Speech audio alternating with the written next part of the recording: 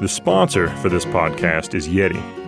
And while our sponsors typically send us a 60-second ad script via email, Yeti had a different plan in mind. They decided to send us a 5-foot-long Tundra cooler with the script printed out and frozen in a block of ice inside. It came with the following instructions. Inside this cooler is our ad for the Camp Monsters podcast. Please let the ice thaw on its own to gain access to the script. Under no circumstances are you allowed to blast the ice with a blow dryer to speed up the melting process. Well, we figured it wouldn't hurt to humor Yeti and abide by their request. So we waited, and waited, and waited. And then we ran out of time and had to record this week's episode of the podcast. So Yeti, we apologize for not reading your ad, but it's still frozen and we couldn't wait any longer. Maybe next time try email. Oh, and we're totally keeping this cooler. Thanks.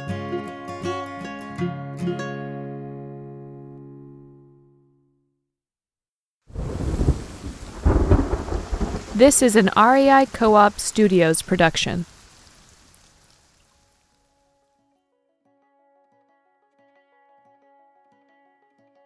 Just when you thought Season 2 was over, we're back with a very special bonus episode. Now, I'm sure you've all heard about the Sasquatch. Possibly the best-known legendary creature of all time, with entire groups dedicated to finding it. There have even been scientists who've dedicated their life to proving that Bigfoot does indeed walk the earth. But why are we doing this extra special bonus Sasquatch episode now? Well, we obviously wanted to tell you more stories about the monsters you love. And while we generally tell the tales of creatures that are a bit less famous, we figured that Sasquatch is just too important to ignore. And we also wanted to talk about Sasquatch in order to tell you about the film The Dark Divide, which is the first full-length film from REI Co-op Studios. It's based on Robert Pyle's book, Where Bigfoot Walks, Crossing the Dark Divide. The film stars David Cross and Deborah Messing, and it's a story of adventure, grief, and the healing power of nature, with a healthy dash of Sasquatch thrown in. You can rent or buy The Dark Divide right now on Amazon, Apple TV, Google Play, and on demand. And you can learn more about the movie and where you can watch it by visiting darkdividefilm.com. Another thing that makes this episode so special is that we're lucky enough to be joined by someone who has far more experience telling the stories of Sasquatch than I do. It's my pleasure to introduce you to Harvest Moon. Harvest Moon is a Quinault native elder, a renowned storyteller and an honored historian. Her stories evoke the vivid spirituality and moral lessons of a rich culture, while allowing listeners to experience the heartfelt tales of a traditional storyteller. Well, I guess I've rambled on long enough. Let's hear Harvest Moon tell us a story about Bigfoot, Sasquatch, or, as the creature is named in her story, Glukeek.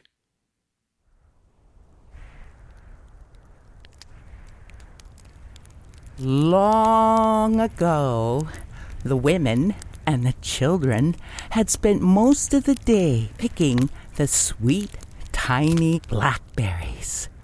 As the sun was falling to the west, the women started gathering their baskets of berries and head back to the village when they heard this rustling in the brush. As the rustling of the brush came closer, the women motioned with just their eyes to the children who could run quickly enough and fast enough to run back to the longhouse.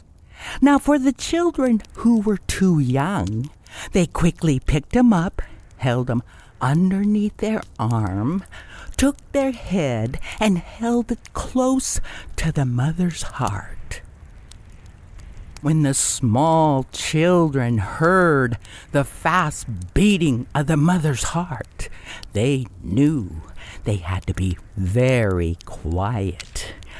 The women cupped their hands and brought it behind their ear in order to hear as well as a deer. As the rustling of the brush came closer, they knew that it wasn't deer, because deer has a jumping sound through the brush. They knew that it wasn't bear. Oh, Bear loved those little blackberries as much as we did. But as long as Bear had no cub, Bear would run away.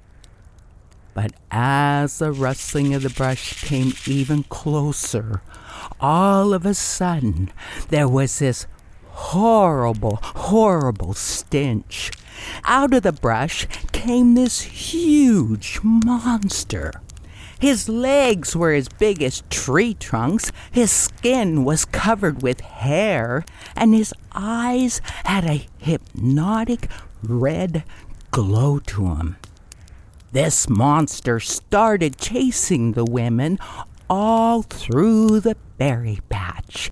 And as he was chasing them, he took his huge, big feet and he started kicking over every basket of berries, wasting them on the ground.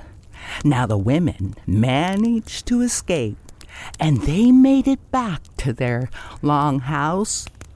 The men decided maybe we should go check that berry patch. When they got to the berry patch, they looked for footprints. None to be found. They looked for maybe hair that might have came off, but there was none to be found.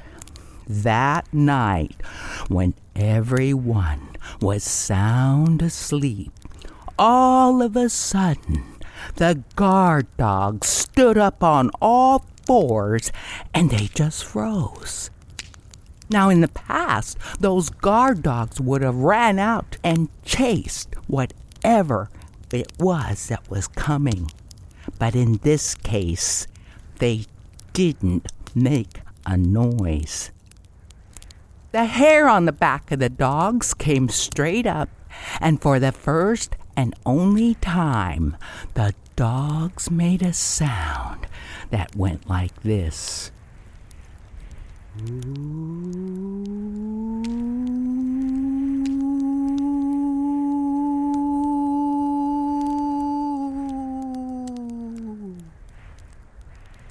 Now, some of the people escaped from the secret tunnels we have in our longhouses. Others just froze. That monster came and started throwing pieces of driftwood on the roof, screaming and hollering through the entire night. Just before the sun came up, he disappeared.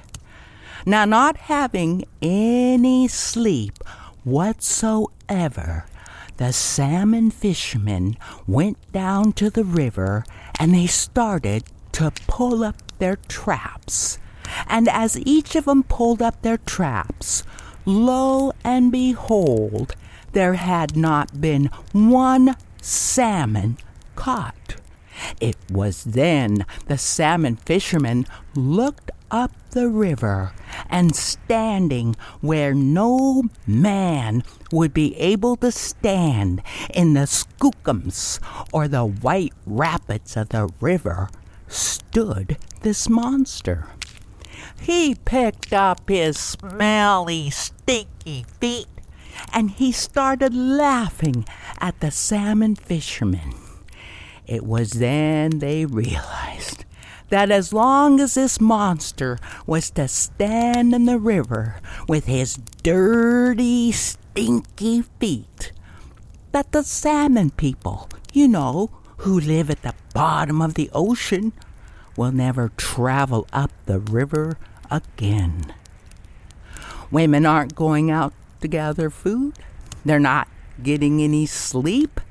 And now, no salmon.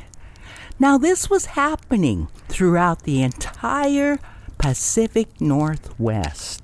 And for the first and only time, all the chiefs gathered together for a meeting. One of the chiefs raised his talking stick and explained, "Let us find the strongest warrior.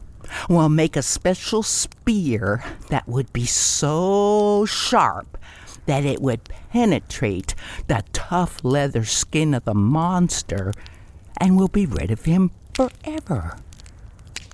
As soon as he spoke those words, the whale hunter raised his arm and announced, "I should be the one that kills this monster. I kill whales that are 10 times as big as this monster." Then Elk Hunter, he raised his arm and announced that he should be the one that kills the monster because he knows the woods better than the Whale Hunter.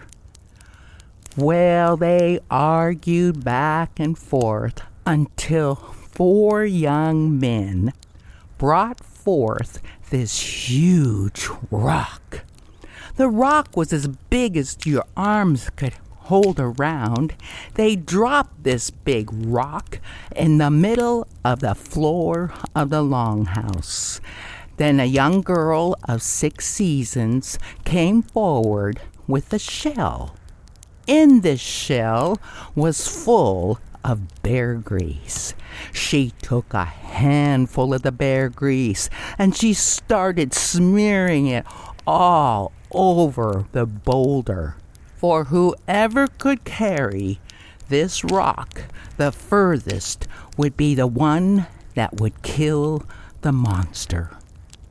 Well, it's been said that the warrior who carried that rock the furthest had carried it 6.5 miles up the side of a mountain and back without dropping it.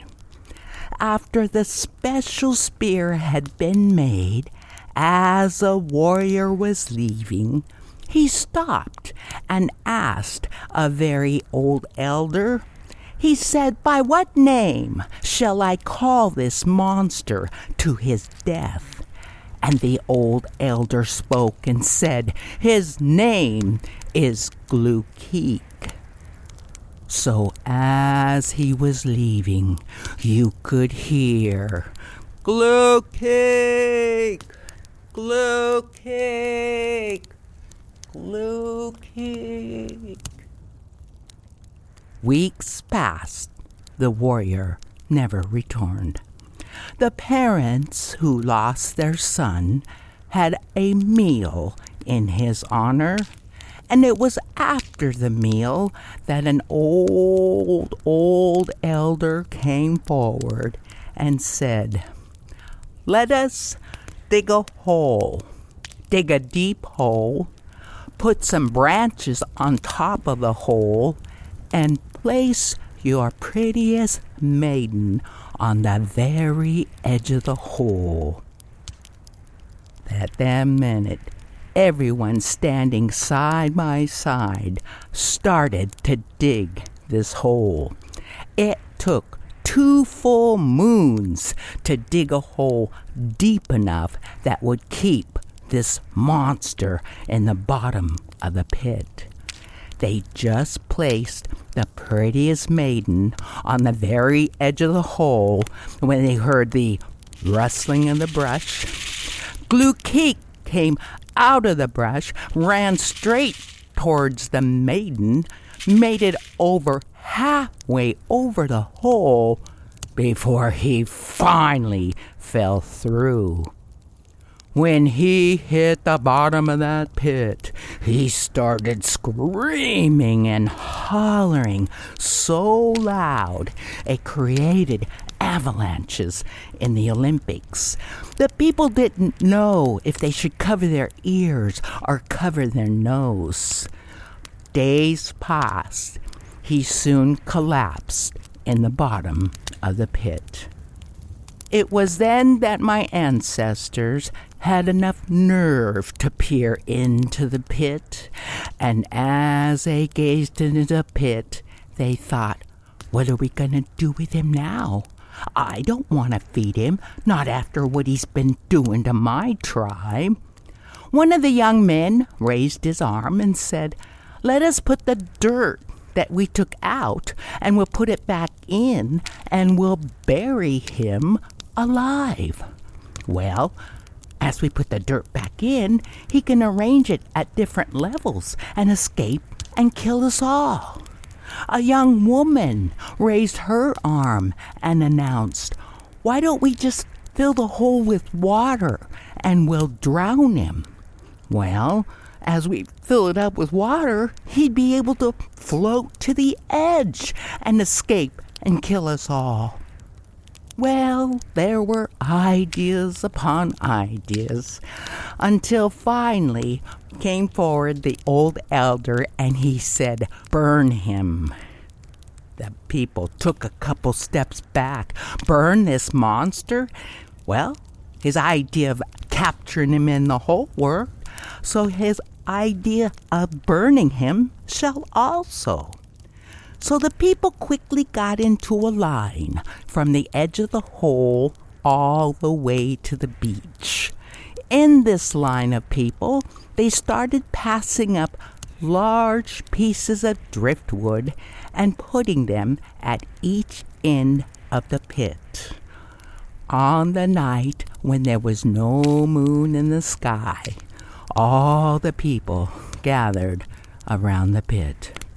The parents who lost their son would be the ones selected to torch the first fire. And as they were bending down to torch the first fire, all of a sudden there was this rustling in the brush. Are there more than one of these monsters? Are there families of these monsters? Will we be tormented for the rest of our lives with these monsters? About then, out of the brush came their son. His head was bowed low.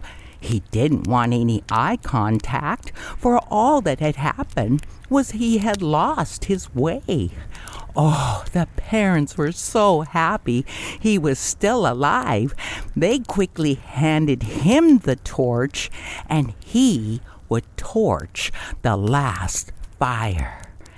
And as he was bending down to torch the last fire, Glukeek reared up from the bottom of the pit, and he said, you can't kill me, because I'm going to get out, and I'm going to bite each and every one of you and suck your blood.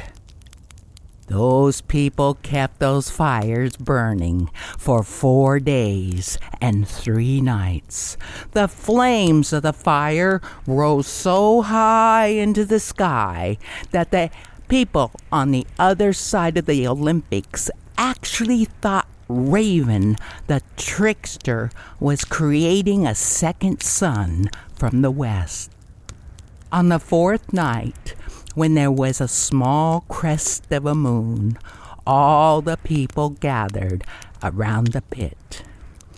The chief took his walking stick and he started stirring the coals that accumulated at the bottom of the pit.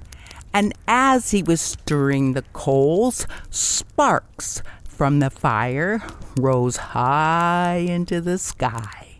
And as they got higher, they started to cool and fall as ash. But as the ash touched the earth, it all came to life as fleas, mosquitoes, and ticks. How many have you been bitten by Glukeek? Nahashka. Thank you, Harvest Moon, for a wonderful, immersive story. Stay subscribed to the Camp Monsters podcast to get updates on all your favorite mysterious creatures as we get set for another full season of Camp Monsters. Until then, stay safe and stay healthy out there. Camp Monsters is part of the REI Podcast Network. It's produced by Chelsea Davis. It's recorded here in Seattle, Washington by our very talented engineer, Nick Patry. And the executive producers are Paolo Motola and Joe Crosby.